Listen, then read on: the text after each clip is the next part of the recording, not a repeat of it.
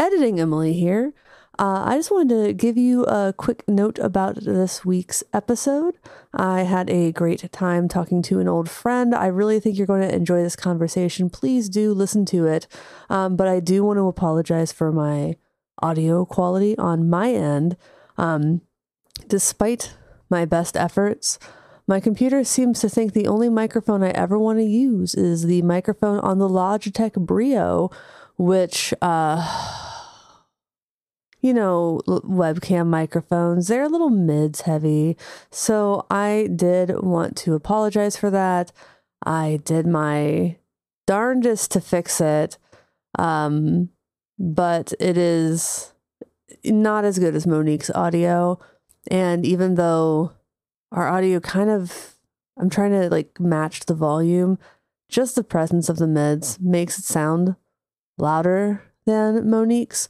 So again, I do apologize. I wish that I knew that was happening. I'm very clearly talking into a microphone that didn't exist. So thanks again to Monique. Please enjoy the rest of the episode and please don't hate me. I think it's very listenable, but I did feel like I had to say something. Enjoy. Well, welcome to Get Offset. My name is Emily and I'm here with Monique. How are you doing, Monique? I'm doing good. Thanks for having me today. Yeah, so a lot of people in the music guitar industry do know Monique from a variety of sources. I think we first met kind of unofficially in the She Shreds Not So Secret Facebook page. Yeah, that's right. I haven't checked there in a while, but that was definitely a really cool place to hang out for sure. Yeah, I mean, it could be. I know we've talked about it before a little bit, but, I feel like it's just kind of inevitable with any group. There's going to be people like you jive with and people that you kind of just extremely don't. Yeah. Nobody in there I really disliked, but there were definitely some conflicts where, I don't know, okay, so the bin thread. I think this is a thing in other groups where people just like to put all the negative content into one thread versus people like the catharsis of just making your own post about your own thing. Yeah. Which I get. I'm in some bigger groups on Facebook and the amount of just trauma dumping is exhausting. Yeah, totally. Emotionally exhausting. But this was mostly stuff like women being like, I went into Guitar Center and they asked me if I'm sure these are the guitar strings my boyfriend wanted. Yeah, in theory, I think the bin thread is a good idea, but it also I don't know, there's also such a thing as toxic positivity, and it's important to talk about those issues as they arise, especially for newbies, Yeah. Because then they kind of know what to expect about certain things. And I don't know. I know it's annoying to have to see those things, but yeah. Yeah. Newbies. What to expect? Just, if you're a lady and you're just starting to play guitar, it's better than it used to be, but there's still some room for improvement. Yeah, when I first started playing guitar, I remember I bought a 1985 BC Rich Warlock, and I had no business buying or playing that kind of guitar because I had no idea what the Floyd Rose was or how to do anything with it. So I took it to a guitar repair shop, and the guy that was helping me was just, he was a nightmare. He's so rude. I was like, I'm only 15, man. I'm just trying to figure this out. Nobody at 15 knows what that is. It's not the girl thing. It's the first guitar thing. Yeah. And it's just funny because one of my friends, I was a band kid in high school. So one of my friends in band who was a metalhead, he was like, oh yeah, you could just play a normal guitar. And he undid the locks and stuff. And I was like, all right, cool. I should have just asked you to begin with, dude. What'd you play in band? So I played tenor saxophone, and I started. That's the cool saxophone. Yeah, right after Barry sax. Yeah, definitely tenor and Barry are it's a dual partnership, right? So yeah, I started in middle school, and then when I got to high school, I was like, all right, I'm going all in, And it was great because we started a month before everybody else did, and I had the opportunity to like befriend like a bunch of seniors and juniors and sophomores and stuff. But I was in marching band, pep band, concert band, and jazz band. So it was just Ooh, like lots of band stuff going on. Oh, and like, we were doing like football games and stuff like that. So it was a lot of fun. nice. I loved it. Yeah, I never did marching or pep band. I was going to do marching band because it was supposed to take care of the PE credits, which I just, Mhm. I wanted to take other classes. And then they took that away from us. They took it away from us. So I did do summer jam. I was like, you know what? I don't want to do marching band. I played trombone. Oh, sick. That's awesome. Yeah. So I did concert band. I did brass band. We didn't have a jazz band in high school, but Hmm. if we had, I would have played guitar in it. That's awesome. Yeah, uh, I definitely should have practiced more. I wasn't quite as good as I thought I was, but I loved playing saxophone. And like, since I graduated from high school, ever since then, I've always talked about getting another one. But I feel like the bar for entry for sax is a lot higher than it is for guitar. Like, Yeah. it's getting better now. Like, there's this, I'm sure you've heard of it, but there's this guy who runs a company, I think it's called Better Sax, where he's like trying to sell like nicer saxes at a lower price point. But I think Okay. so far he only has altos, and I'm a Hmm. tenor gal. No, the alto, it's fine, but like, what blow, you know, I bet it would kind of be like riding a bike, but if you put a trombone in my hands today and sheet music in front of me, I could not, I couldn't do anything. I'd have to start at least like refresh all the intro shit and then maybe graduate once again to like being able to read music. And that's for me, like that's it. Like I never learned how to read beyond like I can read a chord chart Hmm. and I can obviously read like tabs with shaped notes, determining like the count of it, but I've never learned how to read a clef music on guitar, which I know isn't uncommon. I mean, guitar is one of the hardest notes to sight read. Yeah. I'm sorry, one of the hardest instruments to sight read for because you can play like an E on any string. Yeah, exactly. I don't. So I went to Woodside High School in Woodside, California, and Woodside received like had a lot of alumni that went on to become like people that worked in Silicon Valley and stuff. So um, we had a lot of really nice instruments. So the sax I played for 4 years was a Selmer Paris Mark VI, which is like one of the how do I say it's like the PRS of the sax world, or like the vintage Oh, like 1968 like Strat kind of thing, like so. dang! I How do you just go? How like do you go from that to like I being know able to afford a Squire? they're I think if you were to buy like a 60s Mark VI now, they're like $8,000. Mine was all like messed up, but I loved it, Oh my like god! So it's going from like an $8,000 guitar to like saxophones are kind of expensive in general, yeah, aren't yeah, they? they're Like like at least a couple grand, and that's like the nice, nicer ones.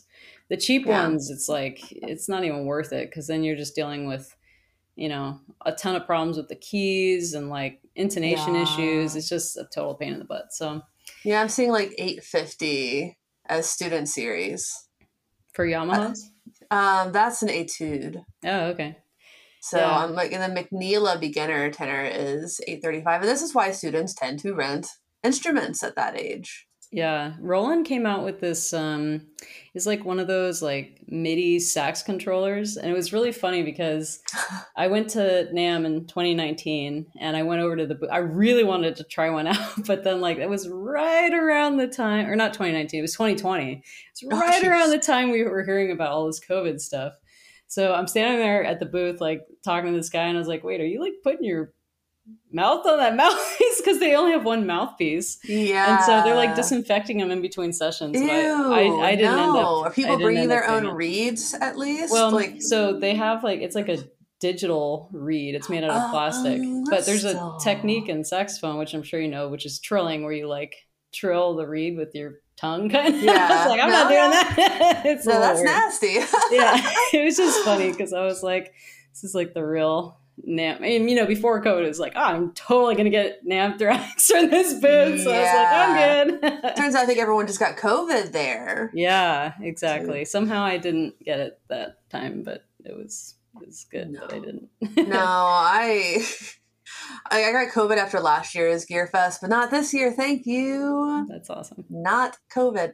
Um, yeah, yeah, that was fun. This year's Gear Fest at Sweetwater was a lot better, I think, than last year's. Which you didn't go to Oh, last year's, but like, I just feel like the brands got it a little bit more, and like there were rooms for us to film in. Some of my videos from that did really, really well. Oh, for those who don't know, Monique was at Gear Fest with we can say Seymour Duncan, right?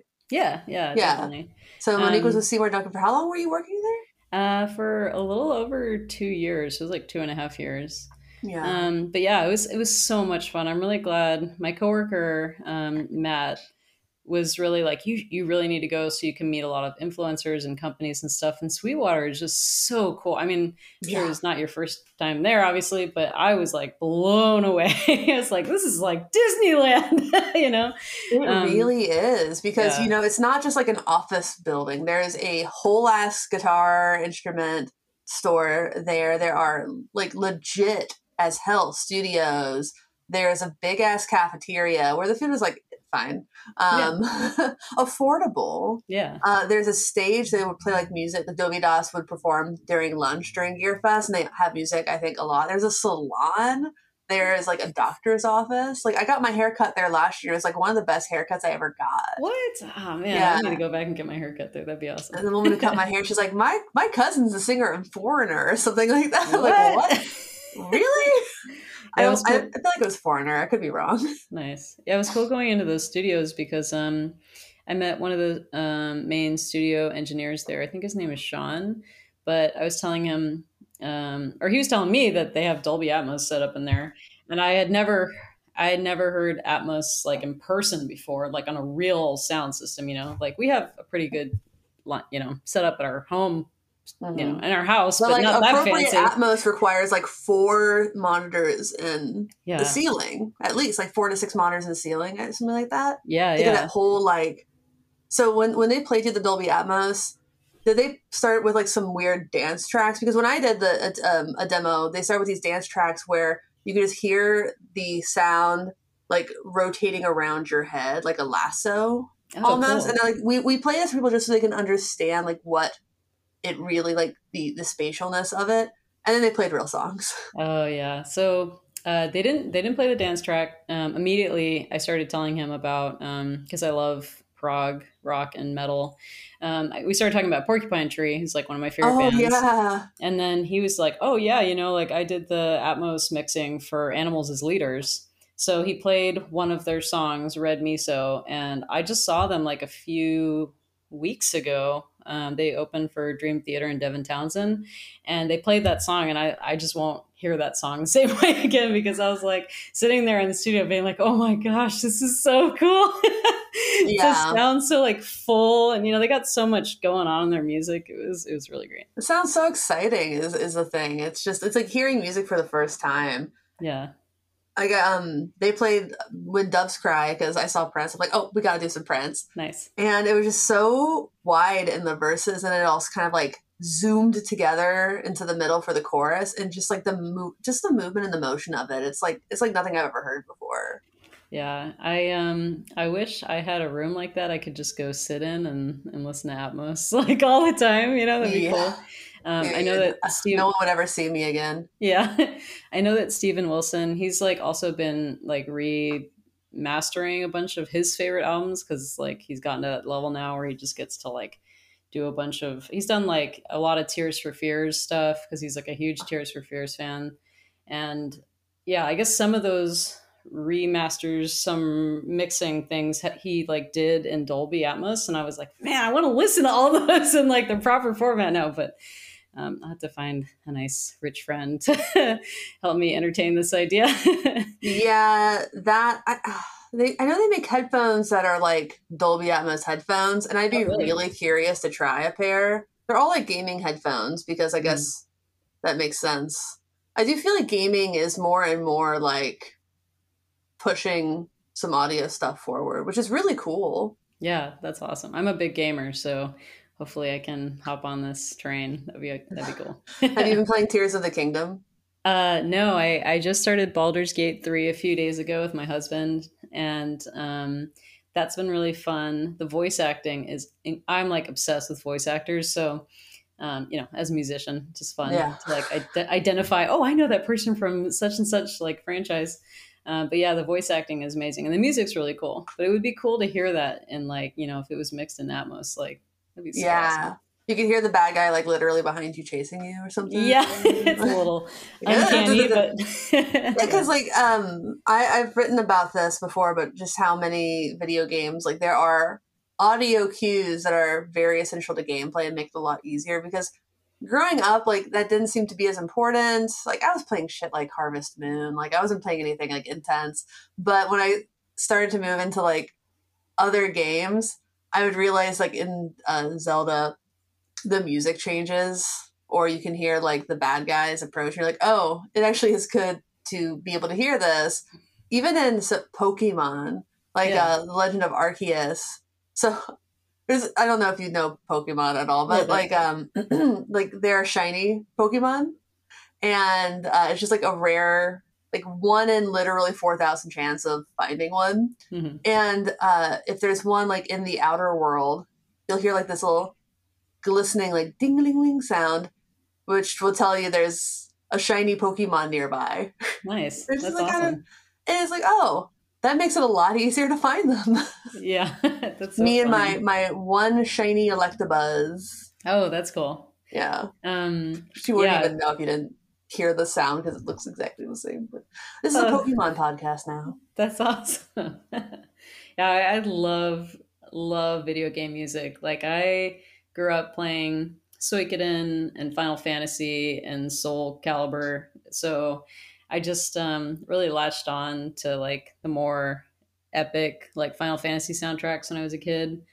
Um, but I was just talking about this last night to a friend, but one of the most amazing soundtracks I think that's come out in like the last 10 years is the Near Automata soundtrack, which is really great because it was, I think it was composed by, his name is Keiichi Okabe. I'm probably getting that wrong, but it's just an unreal soundtrack. And both my husband and I played the game.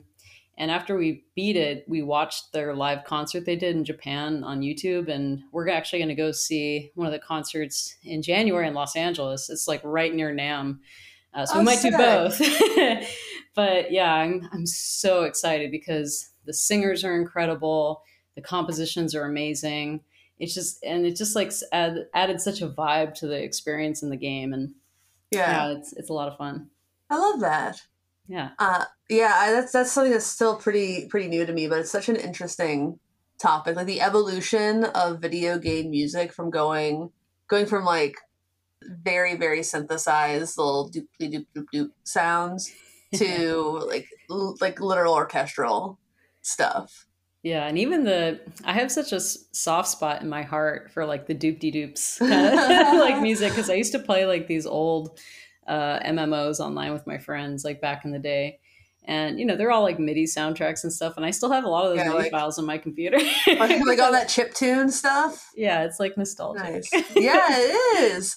It is. People really like that. One of the things people love about Stardew Valley is the soundtrack. Yeah. Like that has like, millions of Spotify plays. People just put on like big. I'm a big cozy gamer. If I do gaming, like Tears of the Kingdom is the most intense shit I've ever played in my life, I'll have to and check it out. I have mixed feelings about it. Like I'm really enjoying it. It's like the open world thing, but like the combat, I'm just like I hate this. Like I play video games to, like mellow out, like Cozy Grove and Stardew Kingdom and just stuff like that, where it's vibes, story, just like not gonna stress you out.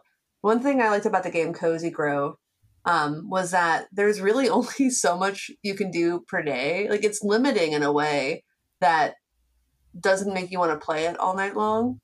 So like you do Cool. it in the morning, like I would do it with my cup of coffee. I had to like feel pretty good. I'm like, all right, I've collected all the twigs and tree branches and mushrooms and stuff, and I, helped the bears ascend to heaven or whatever the game is about. It's like, yeah, that's my speed on things because like I work all the time. Yeah. And it's really nice to just have something relaxing because like I do a lot of the video editing myself. Like I find that to be like generally kind of relaxing, but when shit goes wrong, it's like, oh my fucking God, what? Oh no. I filmed a demo yesterday and I'm glad I filmed from a couple of audio sources because even though Rick was monitoring the audio, he couldn't hear it. It was clipping so badly. Oh no. So I'm like, okay, well, the direct signal in was fucked, but like the mic'd signal was fine. You know, not ideal in the placement or anything, but it worked. Yeah. I don't have to go refilm. I admire you for like saying that you enjoy video editing because it's literally like the ninth stage of hell for me. I'm just like I'll do it when I have to, but I always put it off for as long as possible. So you know, it's the kind of thing that the more you do it, the easier it gets. I'll tell you what, my ninth circle of hell is social media. Oh yeah. Really, it's not my favorite thing. Like I'm a copywriter. People who listen to the podcast know that I do like copy editing for, you know, MI brands. And social media is just not my strength. And just anything short form, it's not it. Like you need 4,000 words about something, I'm your guy. If you need 250 words, maybe. If you need 1,200 words, yeah, sure. But like under 1,200 words, I find difficult, and I find not as fulfilled about it. Like sometimes I'll see someone who's really good at social copy, and they'll come in and like edit my post. I'm like, God damn, I just don't. That's just not how I write. It's not how I talk. It's not how I quip. And Yeah, I just feel like weird about it. I feel like people think that social media is like this fun, sexy job where all you do is like browse Instagram all day long. And it's totally not. It's really not. It's like a 15-step process. Yeah, there's a lot of planning. And especially for a business, there's like a lot of, like checking, like factual checking and it can kind of suck the enjoyment off of like being on social media for yourself personally if you're already on it all day for work. So which is maybe a good thing in some ways. But it's like the idea of don't get a day job doing something that you want to do outside of work, kind of.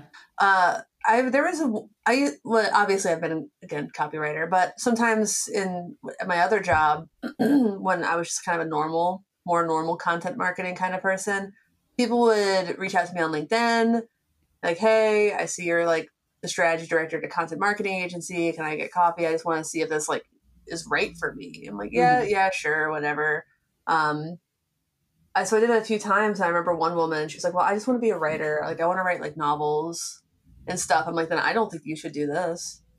I think that you should get a physical job where you're actually going to want to go home, sit on the sofa and write or at your desk or whatever. Because if you're at a desk all day writing for other people about stuff like you don't even care about. Like I had to write about maternity fashion based on your trimester and like the season. Like I had like I'm wearing a t-shirt, like a long sleeve shirt right now that just says Rat Boys on. Like what?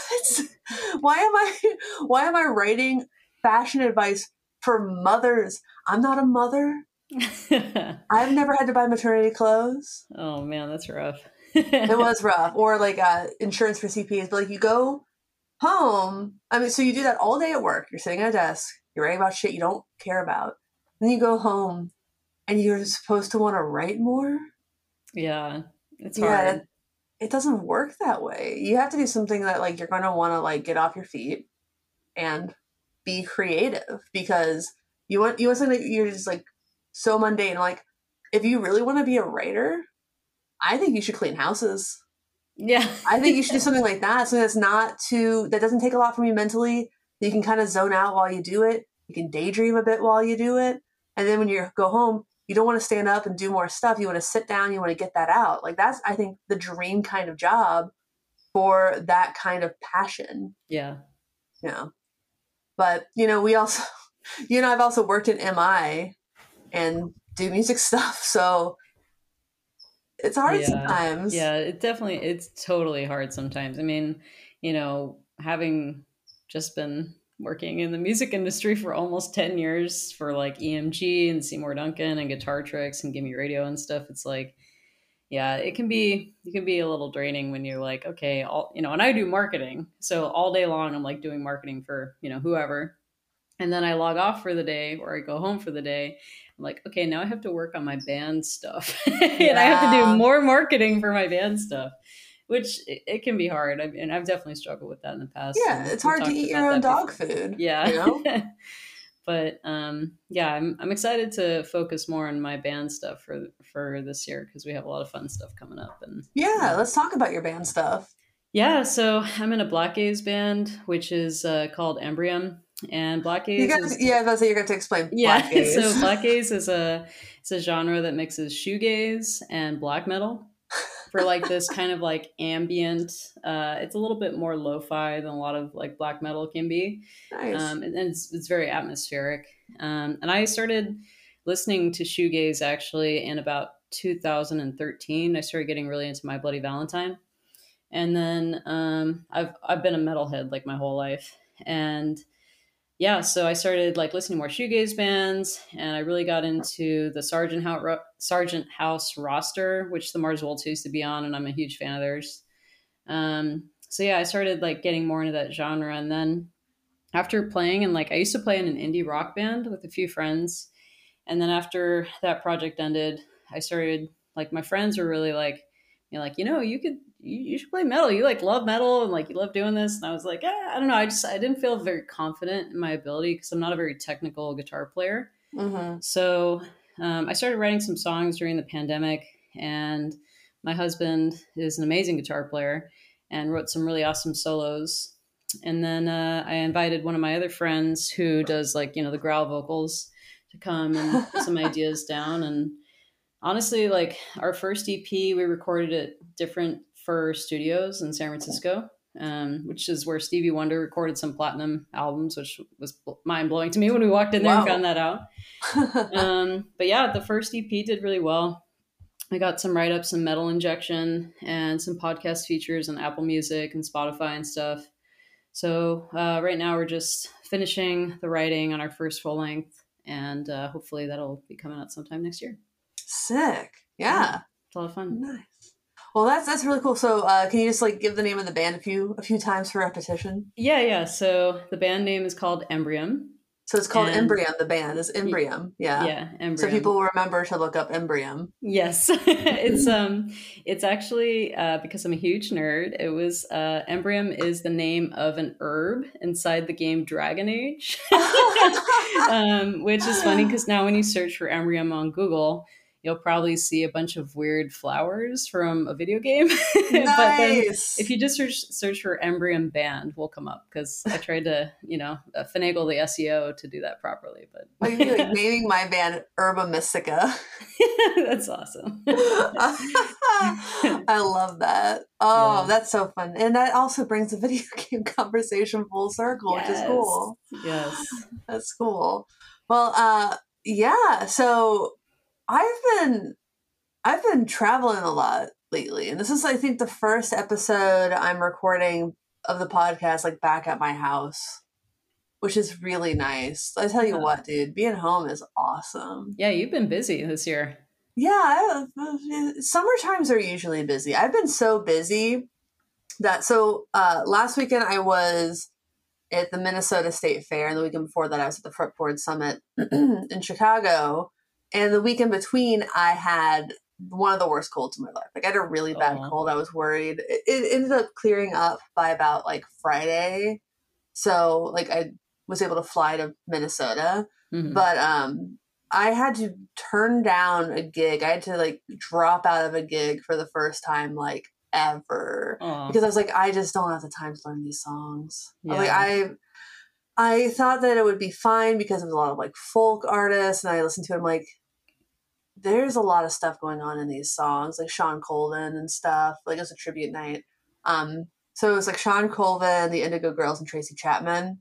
Cool. And honestly, the Tracy Chapman songs would have been fine, but the musical director was like, "Ooh, I'm trying to find like, can you do slide guitar? Can you do pedal steel?" I'm like, I really don't have the bandwidth to like do that because I am, as far as pedal steel goes, I can do like some very basic stuff. It doesn't take a lot of work with pedal steel to like do something that's like that people will recognize and like, but to be really good at it to the point where you can do like solos and real fills is that takes some time. So like between being sick, I'm like, if I was not sick and I knew I could like do 2 to 3 hours a night for the rest of the time I'm in town on this, then yeah, I could do that. But you know what? I just want to sleep. Yeah, you got to listen to your body. That's like super important. Yeah, so like you can't have it all. But also I've been reading this book called When I Say No, I Feel Guilty. Oh my gosh, I need to read that. Dude, like I'm not that far in it, but it's really interesting so far, and I think I'm gonna like it. But awesome. It's so hard to like disappoint people or feel like you're disappointing them even when you're not. So you just say yes to everything. And there have been a few things in my life where I said no because I was busy, and then I kind of regretted it. And I think about that a lot too. Yeah, it's funny when people have asked me for like, different guitar mags I got interviewed for were like, what kind of budding advice would you share to people that want to work in the, succeed in the music industry? And I'm just like, dude, it's a lot of driving. Yeah. There's a lot of driving, yes. because like you're like, if you're also like us, where you have a hard time saying no to things, you end up like overexerting yourself a lot. So there's just been time where I was like, oh, Paul Reed Smith is doing a clinic in Santa Rosa and I'm in Redwood City right now. I'm going to drive like an hour and a half after, like during rush hour to get up there so I can meet Paul and like talk to him, Yeah. So it's like, it's not even just like touring because people are like, oh yeah, obviously there's a lot of driving involved with touring, especially if your routing is really bad. But there's so much downtime and that kind of thing too. But like, there's a lot of travel if you want to do this right. Like I like going to Gearfest Sweetwater and going to 42 Gear Street in Germany, and planning other events, something in Chicago. And you want to be present at all these because one, they're fun. They are undeniably fun. They are a lot of work and it is exhausting. Like just turning up for something and turning on. Like I was a judge for the Germanium Chef at the Fretboard Summit, and for those who don't know, the footage hasn't been cut together yet, but it was a fuzz face build off between Robert Keeley and Heather Brown from Heather Brown Electronicals. Cool. And so I was a judge on that. And even if you're just like kind of on the stage to show up, you still have to like be on. You have to answer questions. And so that part of it, or do research, or, walking around is exhausting all day at these things. Yeah. It's funny like how you can get like just exhausted from being at NAMM, but then, run into somebody and you're like, oh my gosh, like, can we talk about guitars? And you're like, after you spent the whole day talking about guitars, you're like, okay, let's talk about guitars. Spend the whole day talking about guitars, and then you go and you talk about them some more because this is what we love. It really is. So I do recommend that people, if you want to like, you gotta stop talking about guitars sometimes. You gotta talk about other stuff with people. Like I saw Joel from Chase Bliss, and we just talked about the Minnesota State Fair. Oh, nice. Like I've never really talked to him, but I knew he was from Minneapolis, and I was going to the fair, so I was like, "Oh, I'm going to the fair." He's like, "Oh, I love the fair." You gotta find those like things that you have in common with people outside of music, because like we talk about guitar all the time. There was a point where I was going on a lot of other podcasts back when I started this one, and people would just want to ask me about like, what's it like being a woman in guitar? I'm like, well, it's getting to ask that question a lot. That's a big part of it. Yeah. That's funny. Oh man. I think there was one that I was on. I won't name, but he I forget what happened, but I did say, I would love to do like these kinds of things and like talk about just like normal guitar shit like men get to. But every time I'm on one of these, I get asked what is it like being a woman? And I'm like, well, it's probably a little bit like what you would expect, where you get weird, rude comments about your body a lot. Yeah. You get weird, rude comments. It's so funny because there's so many like cool people that don't do that, and there's just like a few folks that will ask like weird questions like that, and you're kind of like, oh man, can't you just be more cool? Yeah, I got a comment the other day. I'm like, this is like definitely like it's not a mean comment, but it's Yeah. still like weird. Like, what did he say? Oh, that smile, so damn cute. I'm like, okay, well, that's not so bad, but like, ooh, Oh thanks, I man. guess. I This is- remember I remember one time at NAM. I'll share this story with your audience. I was at the Hilton having a couple drinks after a long day, and this really drunk guy comes up to me, and this story just like, oh man, sends my feminist furor into a craze. He walks up to me and he's like super drunk, and he's like, "Do you even play guitar?" And I was like, "I've been playing guitar for 25 years, dude." Yeah, And he yeah. was I've been like, playing guitar since I was 8 years old, bro. and then he grabbed my hand and started feeling the Oh, calluses you've on told my me this left hand. story. And he's like, they're pretty soft. And I was like, well, first of all, I don't have disgusting hands. I use lotion, you fool. And then I was also like, who does that? You would never do that to a guy. No, Like, no, you get it's so punched in the strange. mouth. Yeah, it's so strange. Oh my God. Yeah, the ownership over your body, just grabbing you physically. Real Yeah, fun stuff. Real fun very, stuff. very strange, dude. So I just like turned around. It was like funny. I just like, 180, like just not talking to this person anymore. Hell no. It reminds me of like Kathy Valentine's memoir though, where she said like, yeah, some people would be really shitty, but for the most part, the people who are real musicians, the men who are real musicians are very secure in their like Yeah. place and they're going to treat you with respect. Like I've never had like a real musician like dismiss me for being a girl, Yeah. essentially. Like, well, maybe here and there that happens, but I would agree that for by and large, the people who are like real ones and secure and confident, they're not the ones who are acting like that, man. That's such a place of insecurity Yeah. of like your place in the world that you treat it like it's some weird club or there's not room for more people. There's always room for more people in guitar. Yeah. I watched, I don't know if you saw this video making the rounds on social media recently, but somebody clipped this video of Steve Vai receiving like a fan letter back in the 80s. And he was like, the fan letter was like, what do you think about women that play guitar and blah, blah, blah. And Steve Vai was just like, dude, keep rocking it, man. Like, we need more women like playing guitar and like, I support you no matter what. And I was just like, Steve, you're so Aww, sweet. Like, that's so nice. what a good, he was the first guitar god I ever met. So it was like special in that Aww. way because, yeah, I guess I'll tell you how that happened. But so when I was in band in school, we had a partnership with the Grammys. So they had this program called Grammys in the schools. Oh, cool. So they invited us to this event where my teacher comes to class that day and he's like, does anybody know who Steve Vai is? And me and my buddy were like, Oh. Steve Vai? He's like, yeah. And he's like, yeah, he's doing this event at the Fillmore in San Francisco this weekend. And if you guys want to go, we can sign you up and blah, blah, blah. So me and my buddy who played tenor too, we were both like, we're going to SF. This is so exciting. We were only like 16. So we drive to SF and we get to go to sound check. And then afterwards we go upstairs at the Fillmore and we get to do like a Q&A session with him. And I just remembered being like, oh my gosh. Like I was only 16. I was completely starstruck and I was like, this guy is amazing. And I think I asked him a question, but I don't remember what he said because I was like, so like, oh my God, he's talking to me. But yeah, it was really cool. And then we left afterwards because we were so broke. We couldn't afford tickets to the show. So it's like, that's well, right. I guess we got to see the sound check.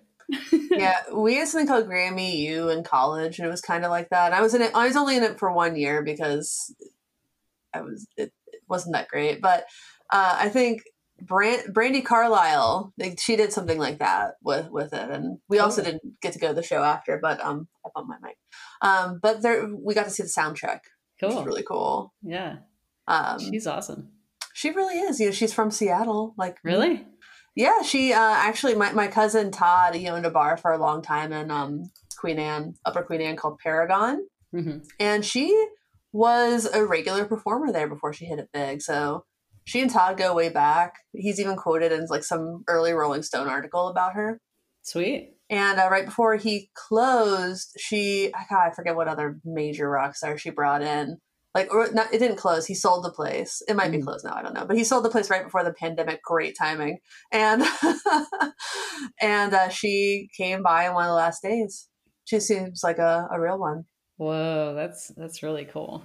I Yeah. wasn't super familiar with her music until I started working at Gimme Radio. But Oh yeah. so Gimme Radio was like a streaming metal platform where they had like a 24/7 like feed, and then they would have live DJ shows that were curated by various artists. But the main roster was like Dave Mustaine and Randy Blythe from Lamb of God and Johan Hegg from Amon Amarth and just people like that. And that was cool Mm-hmm. working with them.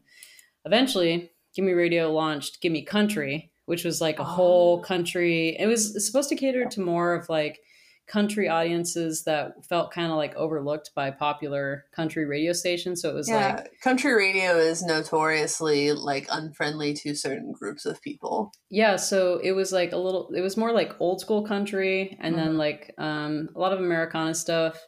And then there was like Jesse Dayton, who I really like a lot. He's got some amazing stories. I wish I hope that those shows would somehow be uploaded online somewhere so people could just check them out because I learned so much about Brandy, for example, just by listening to people talk about her. And I was like, wow, this chick is badass. Yeah, she's got just one of the most powerful voices in music, I think. Just, oh God, like a clear glass of water. It's, yeah, she's very special and very beloved up Yeah. here. But like country radio, it's, it's, I don't think it's ever going to get better. And it's amazing to me that country is one of those genres where some of its biggest crossover stars get no support on the radio. Yeah. Like it's amazing. Like Tyler Childers, he doesn't get really played on that kind of radio, but he can sell out huge venues. Jason Isbell's a similar way. I'm going to turn on airplane mode because I'm getting buzzing in my. This is a new thing for this room, but Nice. no. So they don't play a lot of women, especially they Mhm. play virtually no black artists or artists of any color for that matter. Like they stopped playing Old Town Road after it was a hit because they just decided like no.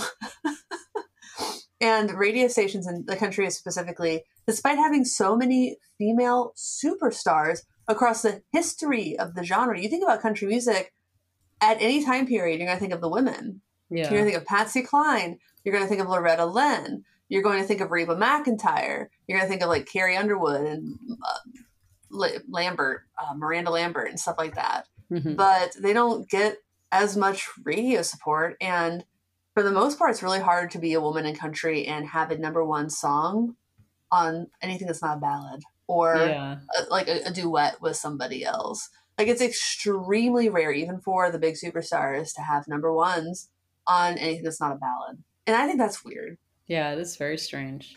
But like And Casey you, Musgraves, no real country music support, and then wins Album of the Year at the Grammys. yeah, she's pretty amazing. I didn't really know who she was until I started working there, but yeah, it was just cool to like see that there was this whole other world that I didn't really know much about, because I was not like a huge country fan, but it was just interesting and informative. And I learned Yeah. a lot of great artists I'd never heard of before. Like I was saying, Jesse Dayton, but Mm-hmm. Brandy Clark was one of our DJs Oh, too. Brandy Clark, Yeah, dude. she's awesome. And this guy, I think I'm saying his last name wrong, but I think it's Josh Headley. He was pretty Yeah, cool. Joshua Headley. I like his style. He's like very stylish. And Yeah. then even Leanne Womack, she did some guest features for us. And actually, I have to tell you about this cool giveaway we did while I was there. Yeah. So we had a fly out contest. And so the prize was you'd get the chance to fly out. We'd fly you out to go see Leanne Womack live. And so we picked the winner. And this lady went with her husband. And we put him up in this hotel for a couple nights. And she was telling us that she met her husband at a Leanne Womack show 20 years ago. What? And that they were going to be celebrating their 20th anniversary at the show. So I worked with Leanne's label to set up a surprise, and everyone was in on it except for the lady. She obviously that she was going to meet Leanne at the show, but she had no idea. So like, I told the label, I told everybody at the venue, I was like, you can't tell her that this is happening because I want it to be a surprise for her. Yeah. And then I told her, I was like, make sure you stick around afterwards and make sure you text the manager because they have something for you. And I left Gimme Radio before this event happened, but I heard about it after the fact. And just the photo of her with Leanne and her husband, I could just tell the smile on her face. I was like, this is why I love what I do. It's so satisfying. It's so cool. Leanne Womack. What a legend. Yeah. She went to the same college as me. Really? That's cool. Belmont, yeah. So did Florida Georgia line, but that's neither here nor there. That's cool. Yeah. No, I mean, I went to college in Nashville. Oh, cool. That's awesome. I lived there for 8 years. 4 years too long. What did you major in? Music business. Like wow. Idiot. Well, I mean, you're doing what your major is in. I'm in the minority on that one. Yeah. I majored in art history and Japanese, but then I I almost majored in art history. Nice. Yeah. But then I went into marketing, and apparently a lot of art history majors that don't get their doctorate will go into marketing. So I was like, okay, that works. Yeah. I was really into like the early Christian art, like the Hagia Sophia and stuff like that. Oh, so I would love to visit that.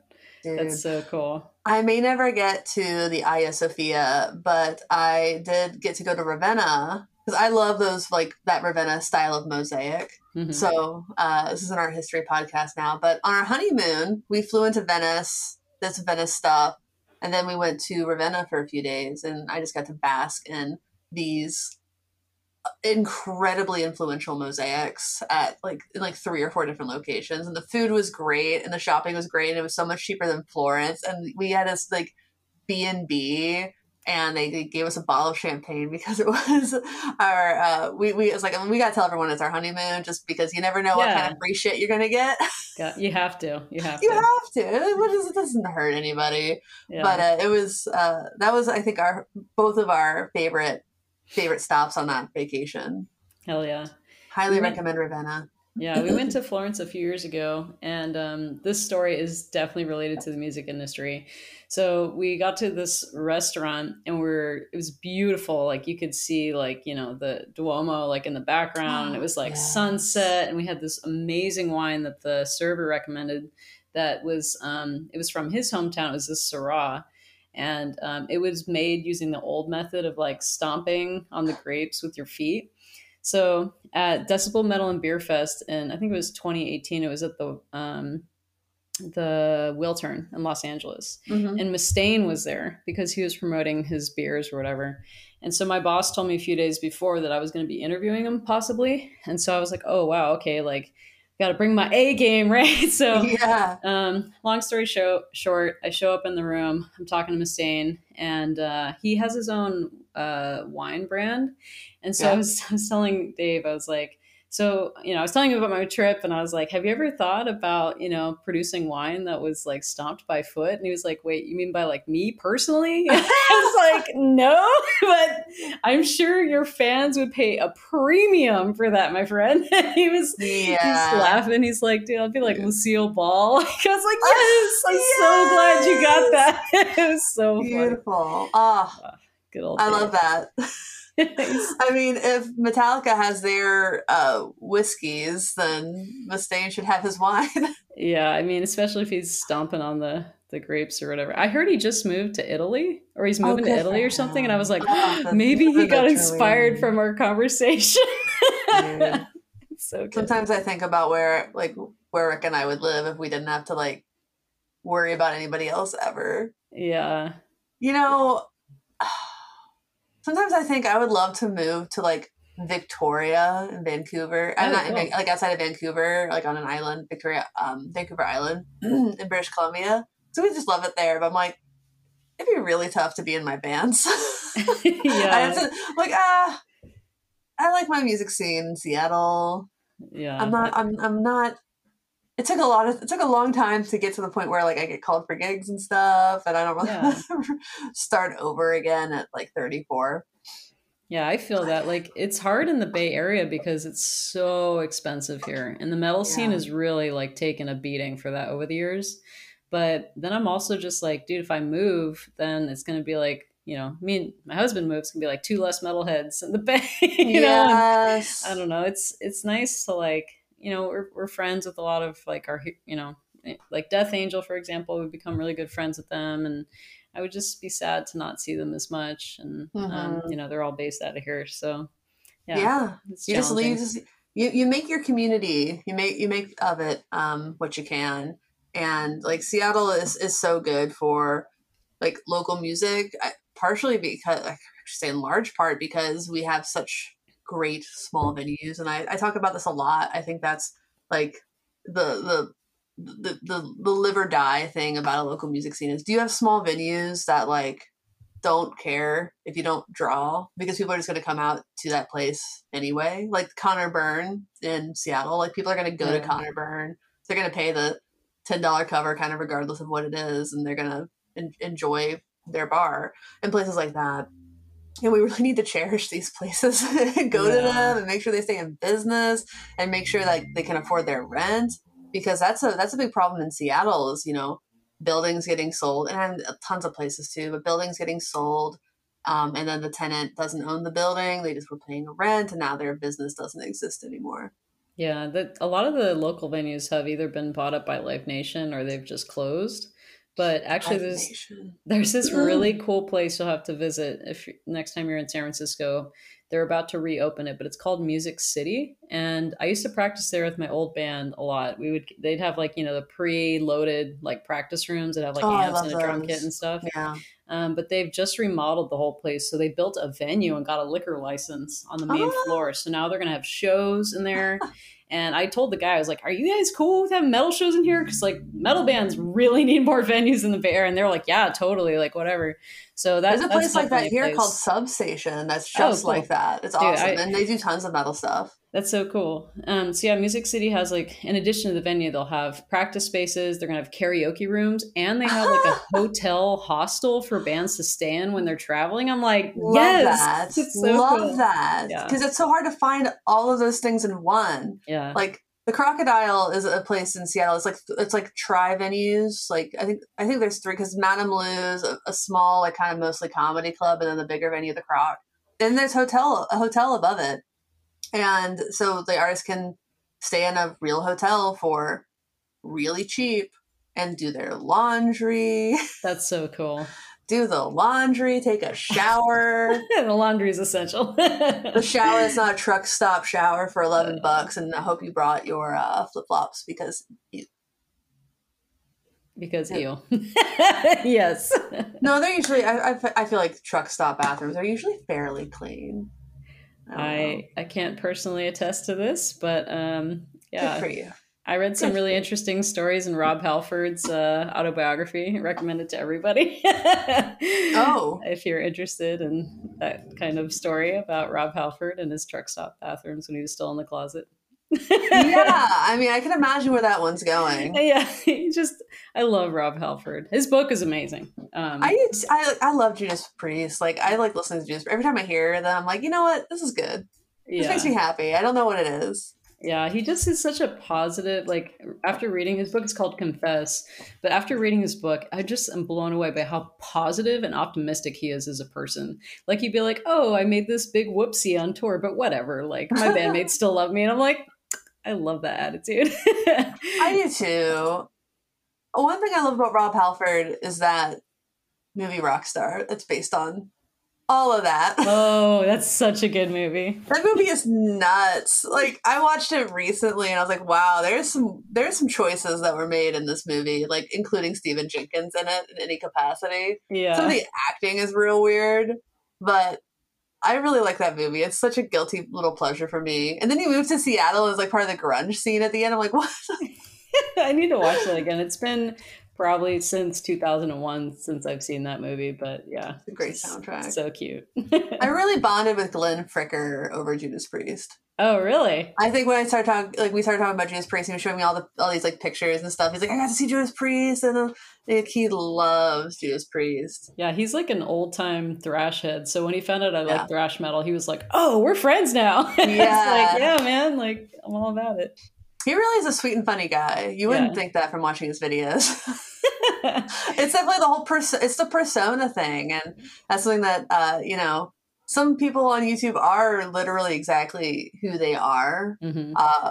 But then there's some people who it's like, oh, you're putting it on a little bit. Like I'm sure Yeah. you're not like totally putting it on, but like we all put it on a little bit Yeah. because you want to watch a demo of me when I'm like really sad. No, like, so this is the UAFX Evermore. I'm really tired today. And I'm You know, really just being crushed by the weight of the world. Let's there's talk probably a about this. market for Asmir videos like that. Oh my god! Well, you know about my secret Asmir ASMR podcast. I haven't done an episode of that in a while. I also haven't looked at the stats, but yeah. So it's not a huge secret, but I do, for all those listening, have a secret ASMR podcast. Oh, nice. I've been told that I should do like audiobooks because apparently people, when I was doing install videos for EMG, people would always comment on the YouTube videos and be like, "You have such a soft, soothing voice. You sound like a mother. You should do audiobooks." And I was like, if you pay me, I will do this. Yeah. Yeah. I mean, that is a market. I wonder how one gets into that. I feel like there was this program in prisons for a while where prisoners would read audio books and get paid. And I feel like some very famous serial killer reads audiobooks. Edmund Kemper recorded himself for an initiative known as the Blind Project. Oh, God. Ed Kemper? I don't like that. I don't know who that is, but oh, he was the co-ed killer. I don't know if you do true crime at all, but he was like in the 60s. He murdered a lot of women. Oh, well. Yeah. Did you watch Mindhunters? I didn't, but I heard it was good. Yeah, I only watched a couple of episodes, but he's featured in that. Oh my god, he read Flowers in the Attic. So if you've ever listened to that on Books on Tape, it might be the fucking co-ed killer. I don't like that at all. Yeah, that's kind of and weird. Star Wars? What? That's wild. What? Oh man. The only like crime stuff I'm super into is the documentaries on the West Memphis 3. I haven't watched those. Paradise Lost. They were like a satanic panic kind of thing, weren't they? Well, they were like falsely imprisoned. So they are now, all three of them have been released from prison. And one of them was on death row. And I followed this case a lot because they were all like one of them was like a huge metalhead and used to wear Metallica shirts and stuff. And I just felt like, I had a lot of, I don't know the word, but I just felt bad. Like an affinity. Yeah. So I guess now they're trying to sue the state of Arkansas to test the original DNA kits from the murder of the 3 boys. But the state of Arkansas is just passing the buck on this one. So it's like, but the documentaries are amazing. Like it's amazing the work that the filmmakers did to kind of help exonerate them and stuff. It's really cool. That's really cool. Yeah. But yeah, so there was so much like satanic panic stuff in the 80s, and that really metalheads were the victim of a lot of that. Just like this whole like moral panic that ends up being based on a work of fiction that was published as like a memoir. And how that just snowballed into false accusations, largely against like perfectly good teachers. And like I still don't really understand it, but everyone like every now and then we still have like new moral panics, and people are so bad at realizing that they're almost always non-issues, and then they just disappear because they were never real. Yeah. Like the caravan of like the migrant caravan. You really stopped Mm, hearing about that after a certain election and stuff like that. It's just yeah. ways to build fear in people to get them to get them to rally around certain causes that can get certain people in power, I guess. Like, Yeah, I always feel bad for like metalheads, unless they're shitheads, because there's a lot of shitheads in the metal community. But like when I hear stories like that, I'm just like, dude, just because he was wearing like a Slayer shirt, man, like come on, like no. it's These are just people who are Slayer, you know? like getting out their emotions in healthy ways. Like they have Yeah, healthy outlets. They're not like holding it inside and pretending everything's perfect. Toxic positivity.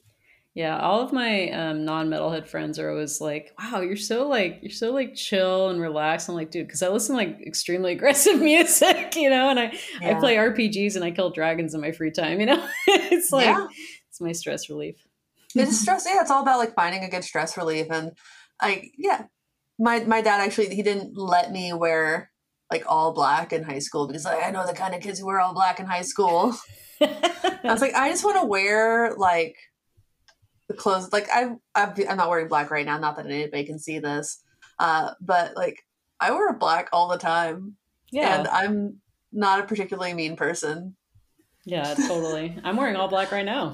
Yeah, I can see. Yeah. Jealous. But no, I'm even wearing orange pants, which is weird. So I got to Gear Street in Germany and after a very long flight in kind of thick button fly jeans, which was a fucking mistake, I want to change into my lighter weight jeans, which are black, and I did not pack any extra pants. Oh no. So I immediately have to go to some little like H&M Junior kind of place, and like I buy a couple pairs of jeggings for $18. Nice. It's great. Yeah, so I'm wearing some of those jeggings now because I'm going to get my 18 euro worth Yeah, you out might of as them. well. Can't wait for them to fall apart in a month, but god damn, they are comfortable. I've never worn jeggings before, Good old H&M. dude. I like. I remember when everyone dug Forever 21 and like Urban Yeah, Outfitters. that was me. I was Yeah, like all about it. And then after a couple of years I was like, dude, this stuff just falls falls apart. It's apart. crazy. I have one fake fur jacket from Forever 21 that it's still in great shape and I'll wear it next time I see you at NIM. But I got it on clearance for $6 Oh, and sick. yeah, that was the only thing that made it. But everything else, it's just like, I don't know. I usually now I shop at like American Giant, which is like all their clothes are made in the United States. I'm a big fan. Oh, I'll Um, check them out. yeah, they're really cool. I used to work at Lucky Brand before they got sold to Liz Claiborne, and all of their clothes were made in the United States, and it was like a really nice selling point for me because I want to keep supporting people that are making things domestically. Mm-hmm, totally. One of the reasons why all the pickup manufacturers that we all know and love are awesome because most of them make all their stuff here. So yeah, it was just they're just a really cool company. It's a lot of basics and stuff. It is pricey, but I don't know. As I've discovered working in retail for a long time, it's just like you kind of get what you pay for. Yeah, and honestly, it can be so hard to find just like basic looking stuff too, and that's kind of a drag. Yeah, It's like it's almost like the more expensive or like the more simple like a ring is or jewelry is, the more it costs. yeah. Like the really gaudy stuff seems cheaper for some reason. Yeah, it's frustrating to like buy a bunch of clothes and then like 2 years later it's like okay, there it Yep. goes. 2 years, dude. If only. Like I for a while I was buying these pants from Dish Denim or Doer Denim, depending on where in the world you are, and they were like sold as like commuter jeans. So Mhm. like they were supposed to be really comfortable. They were really stretchy, but they were supposed to be like reinforced for at least the men's pants were reinforced so that you wouldn't get like the sliding of your legs as you bike. Because I was a bike commuter, I biked to work every single day. Mhm. You wouldn't have the rubbing, and then your pants thighs fall apart like immediately. Mm. These fuckers wouldn't last more than like 3 months, and like Ugh. I would go through customer support. I'm like, I am wearing these exactly the way you say. Like these are supposed to be like robust outdoor jeans. They're like, well, only the men's gussets are reinforced. Like, why did the men get better pants? Another reason, I kept buying them though because they had pockets, like real pockets. Like you could fit a whole smartphone in your front pocket. It was I was just amazing. talking to some friends about this last night. My buddy was like, I'm going to start a women's pants company that sells like pants with real pockets. And I was like, you'll be a millionaire, man. Because, There's like I've seen ads on TikTok for a guy who that was his whole oh, cool. idea. Yeah. I mean, why And not, man? yeah, so doer women. So it was like Dish was the women's, and then doer was the men's, and now it's all women. But these were really comfortable pants, like high rise, kind of like skinny ish, Mhm. which is, I'm a millennial, so my skinny jeans you can pry off my dead body. I keep attesting that to my love of thrash metal, and all the thrash metal guys wore like skinny Tight jeans. I'm pants, like, yeah. I'm holding on, man. Although I love when I was in eighth grade, I only used to wear like because I was a young metalhead, so I'd only wear cargo pants, and I like that that's Oh, like dude, coming yes. into fashion because I love like baggy cargo pants. It's a lot of fun. Dude, I also wore baggy like cargo pants in middle school. I was definitely teetering on the goth thing of the was it Hot Topic kind of Oh stuff. man, we need to see these photos, No, Emily. you don't. Yes, we do. Oh my God. I don't think they exist. I think I scrubbed them from the internet. I Yeah, just don't think I also don't think there were tons of like pictures of me from back then, yeah, which is I fine. basically was like because I was a young Metallica fan, was wearing like men's double XL t-shirts with my Yep. baggy pants, and I had really Men's short shirts, men's hair. Yeah, pants. yeah. It's like We this got is my all the attention uniform. from the boys, I'm sure. Yeah, God, I was so skinny too. yeah. I Good was old like days. it's like a 5'7" and 118 pounds. That's so cool. Jesus. Like one thing I love about men is that they have no idea how much women weigh. So they'll Yeah. be like, "Oh, that sounds." Some male listeners are like, "That sounds about right," and the women are like, "Jesus Christ!" Like, wow, like whatever. I weigh more now, and I'm a lot happier than I was back then. Yeah, that's for sure. Food is sick. I really like eating food. It's fucking fantastic. Me too. Me And too. if you don't eat a lot of food, I really recommend it. It's weird to me that when people say they're not foodies, like I'm just like, wait, you just don't like food, and they're like, I just eat for sustenance, and I'm like, what? Like, how could you not like enjoy like a home cooked meal from somebody that's like, like when we were in Italy, my husband's family cooked him like one of the grandmas cooked us like a homemade lasagna, and they Mm. made us two kinds because they weren't sure if we were going to be vegetarian or not. So one of them Oh, was and zucchini. I bet she spent all day making It that was ragu. amazing. And I was like, I don't understand how people are like, no, I can't appreciate this. I'm like, what? You're crazy, man. It's like, remember when there was that like Soylent drink that like all the tech bros were Yeah. drinking? It was like Slim Fast for bros, but like I had a friend whose husband was in that vibe, and he was a tech guy, and then he just got a less stressful job, and he started enjoying food again. Oh, It man. was like completely stress for him. He's like, I just don't have like to take the time to like eat a meal.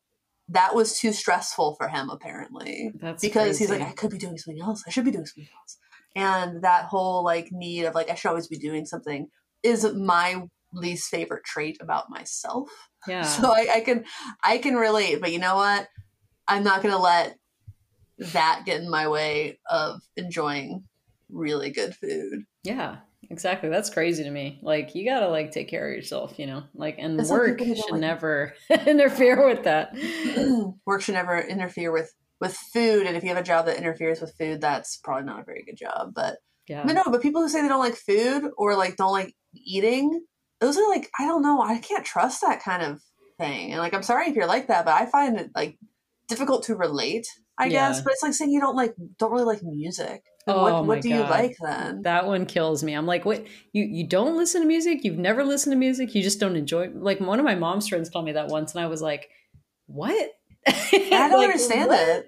I don't understand. Like, you just live in silence? There's not a Yeah. single artist or song you've ever listened to that you like would love to listen to again. I just that doesn't exist for me. What were your childhoods like? Like what like because for especially of that age, like there was no like competition for your time really outside of music, because there weren't really a ton of video games. So that Yeah. wasn't something that people were competing with. Sports maybe? But like, I Gee. know a lot of musicians who love sports. I'm one of them. Yeah, I love sports too. It's Yeah, just, like you can like lots of things in this world.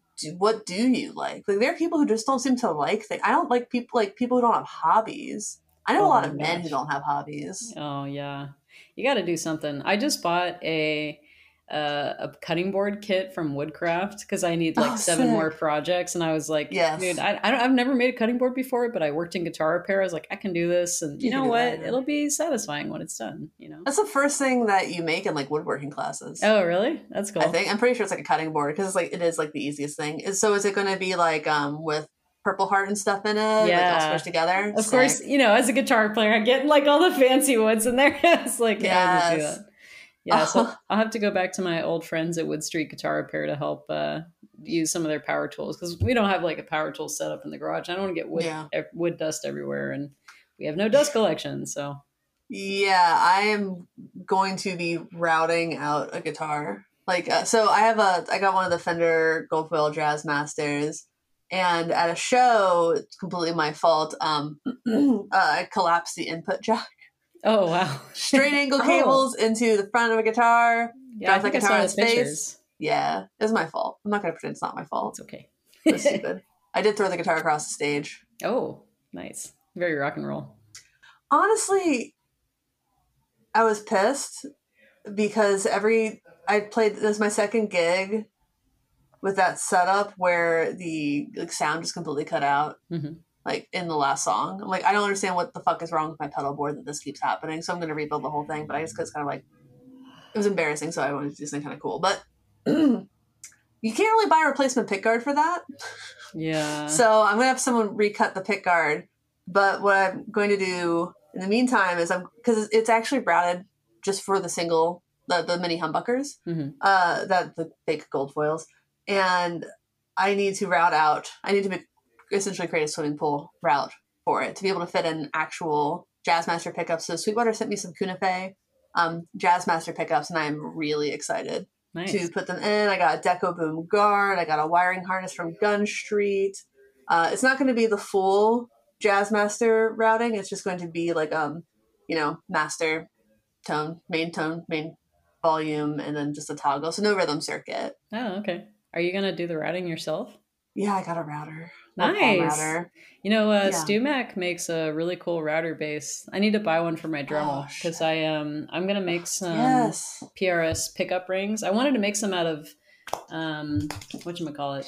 I got this like really nice slab of bird's eye maple, and I've just been kind of sitting on this project for a while. But yeah, the router base that StewMac has is pretty great. I think it's like $80, but I'm Yeah, not it's sure. 60 right now. Oh, ooh, It's on sale. sale at StewMac, very dangerous. So yeah, I have a Dremel. This would have been actually probably about the same price as the router, the palm okay. router I bought. But I'm a big proponent of Dremels. Yeah. I have basically a drill press that's just a Dremel situation. Sick. That's awesome. Yeah, Dremels. I think I bought that Dremel for like $10 at a flea market. Hell yeah.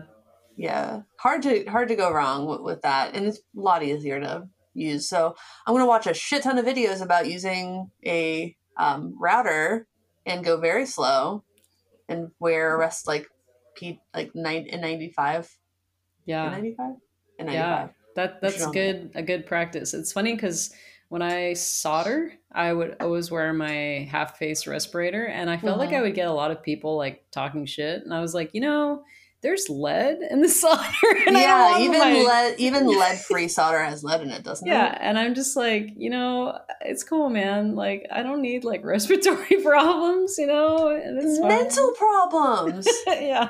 Like all the lead in the air for so long is like theorized to be why like some people get older and just become like monsters. Yeah. Absolute maniacs because all the lead poisoning. Yeah. For us, it's going to be microplastics. Yeah, I feel like and I'm not trying to like, knock on older generations, but I feel like the really kind of older mindset of like, oh, it's cool, just like hold your breath, you'll be fine. I'm like, No. I'm like literally like cutting shell for an inlay right now. I'm like breathing in abalone or like mother of pearl. I don't want, I it's not don't want supposed to that. go in here. Yeah, it's not supposed to go in there. Like, just because it won't immediately make you violently ill doesn't mean that you want it in there. Yeah. Maybe keep things out of your body that aren't made to go in your body. That's Yeah. my general rule of lots of things in life. That's one nice thing about having worked in a Guitar Pro shop is like most of the guys are very like cognizant of that kind of stuff. Like, hey, you need to wear safety goggles when you're like, using power tools or, Oh my I God. had we had a old coworker one time. I can tell this story because I'm probably allowed to tell this story, but he like, so StuMac makes those little CA, like applicators and like, there's like a little wick tip at the end of it. And most everybody at the shop either wore glasses or knew to wear safety goggles. This one particular person, instead of like putting it down to like check it, and you could see like all the guitar neck holders we had at the shop were like covered in CA and glue and stuff.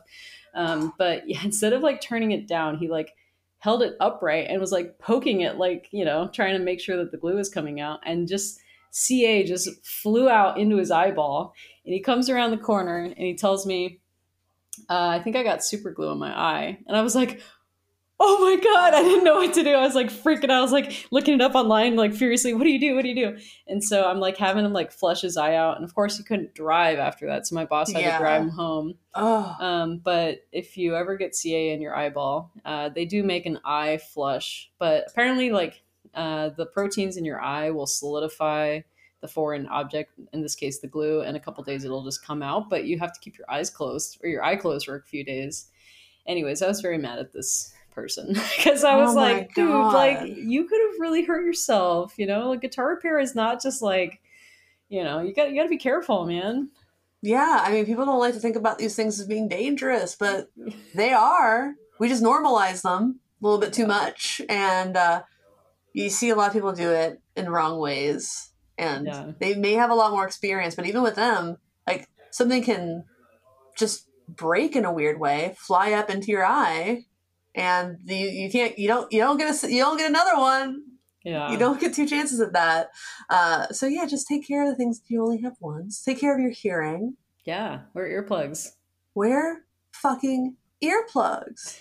It's so important. People are like, oh, it's cool, I'm deaf anyways. I'm like, dude, when you're 60, you're going to hate that you said that about yourself. Yeah, no, it's like, oh, like 30-year-olds like talking about like their body pains. You're like, not to dismiss the very real physical pain that you're experiencing, but I'm pretty sure that even in 5 years, we're going to feel things we could not fucking imagine. Yeah. Feeling. As a metalhead, I'm always like trying to convince these people that come to shows and they're like, oh, I don't need to wear earplugs. I'm like, dude, yes, you do. This guy's playing tech death. You need earplugs, man. Like, it's not like healthy to like go to shows like this. I'm like, oh no, I'm fine. 120 decibels can damage your hearing in 5 minutes. Yeah, and these guys are playing at like 200 BPM. It's like, dude, just wear the damn earplugs. Get some nice ones so you'll like them or something. Yeah, just get like the I got some Ultimate Ears fitted ones, and they're great. But for most of the time, I just use these.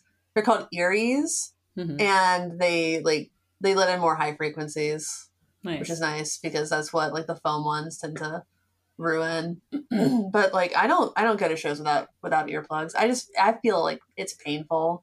I like playing in IEMs, which whenever I can, because then it's less pain.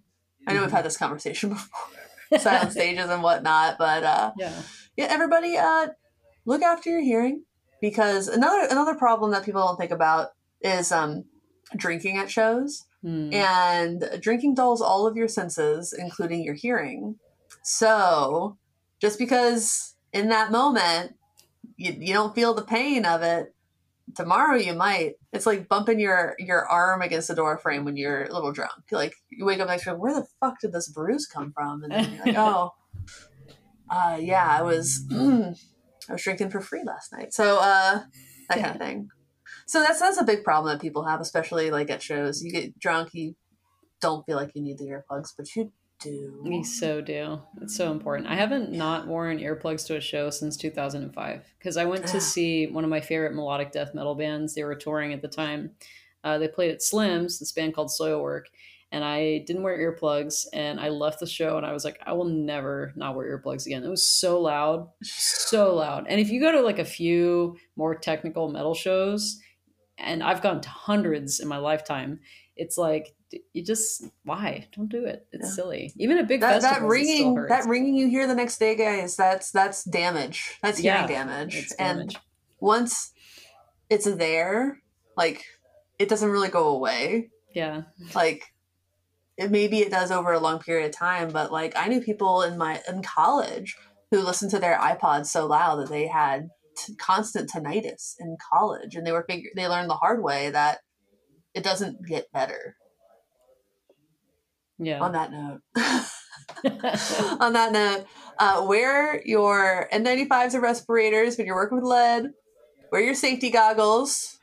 Make sure that they're rated for impact. Wear earplugs to shows. Wear a helmet when you ride your bicycle. This is from Mama Emily and Mama Monique. Yes, we are. Public service announcement. Take care of yourself. I'm always the mom in my bands. Let me tell you. Take care of yourself, damn it. Yes, and maybe don't drink to blackout every night. Just an idea. Yeah. Just an idea on tour. Exactly. Yeah, you gotta do something next day. Well, everybody out there, thanks for listening. Thanks for not watching. Thanks for listening. Thanks for understanding. Check out Monique at Instagram.com/MosaHefu. MosaHefu. And we need repetition for your band name. Oh yeah, it's Embrium, and you can find us online if you search for Embrium Band. You can listen to some soulful sounds of black gaze. Hell yes. Well, Monique, thank you so much for doing this with me. For everybody else out there, I'm really bad at mentioning this, but we have a Patreon at patreon.com/getoffset. You get exclusive access to our Discord server that has some great people. You often get to see non-embargoed demos a little bit early, which is really cool. I'll also talk to you there more quickly than other places on the internet, just because it's my little safe space. We got merch at getoffsetpodcast.com/shop, including a Emily Dumb face shirt, which the other day when I was flying into Minneapolis, my friend Kyle didn't tell me he was coming, and he's just waiting there at my gate in a shirt with my face on it, which made me so happy. Yeah, what else? Affiliate links in the video description, especially the Sweetwater one. Please use that affiliate link. Every time you use that link to shop over the next 14 days, I get a small kickback, and it is actually a pretty meaningful one. So thank you to Sweetwater for all that you do. I also have an affiliate link for like Seymour Duncan and Reverb and Perfect Circuit, though I haven't checked the Perfect Circuit one in a while. Might have been removed from that program. Doesn't matter. Sweetwater has been great to me. So yeah, what else? Anything else? Anything else for you? I don't know. Support Emily. She's amazing. Oh, thank you so much. I appreciate that. Support Monique. She's also amazing. Yay. Everybody out there, until next time, my name is Emily. Yeah. Goodbye. Goodbye.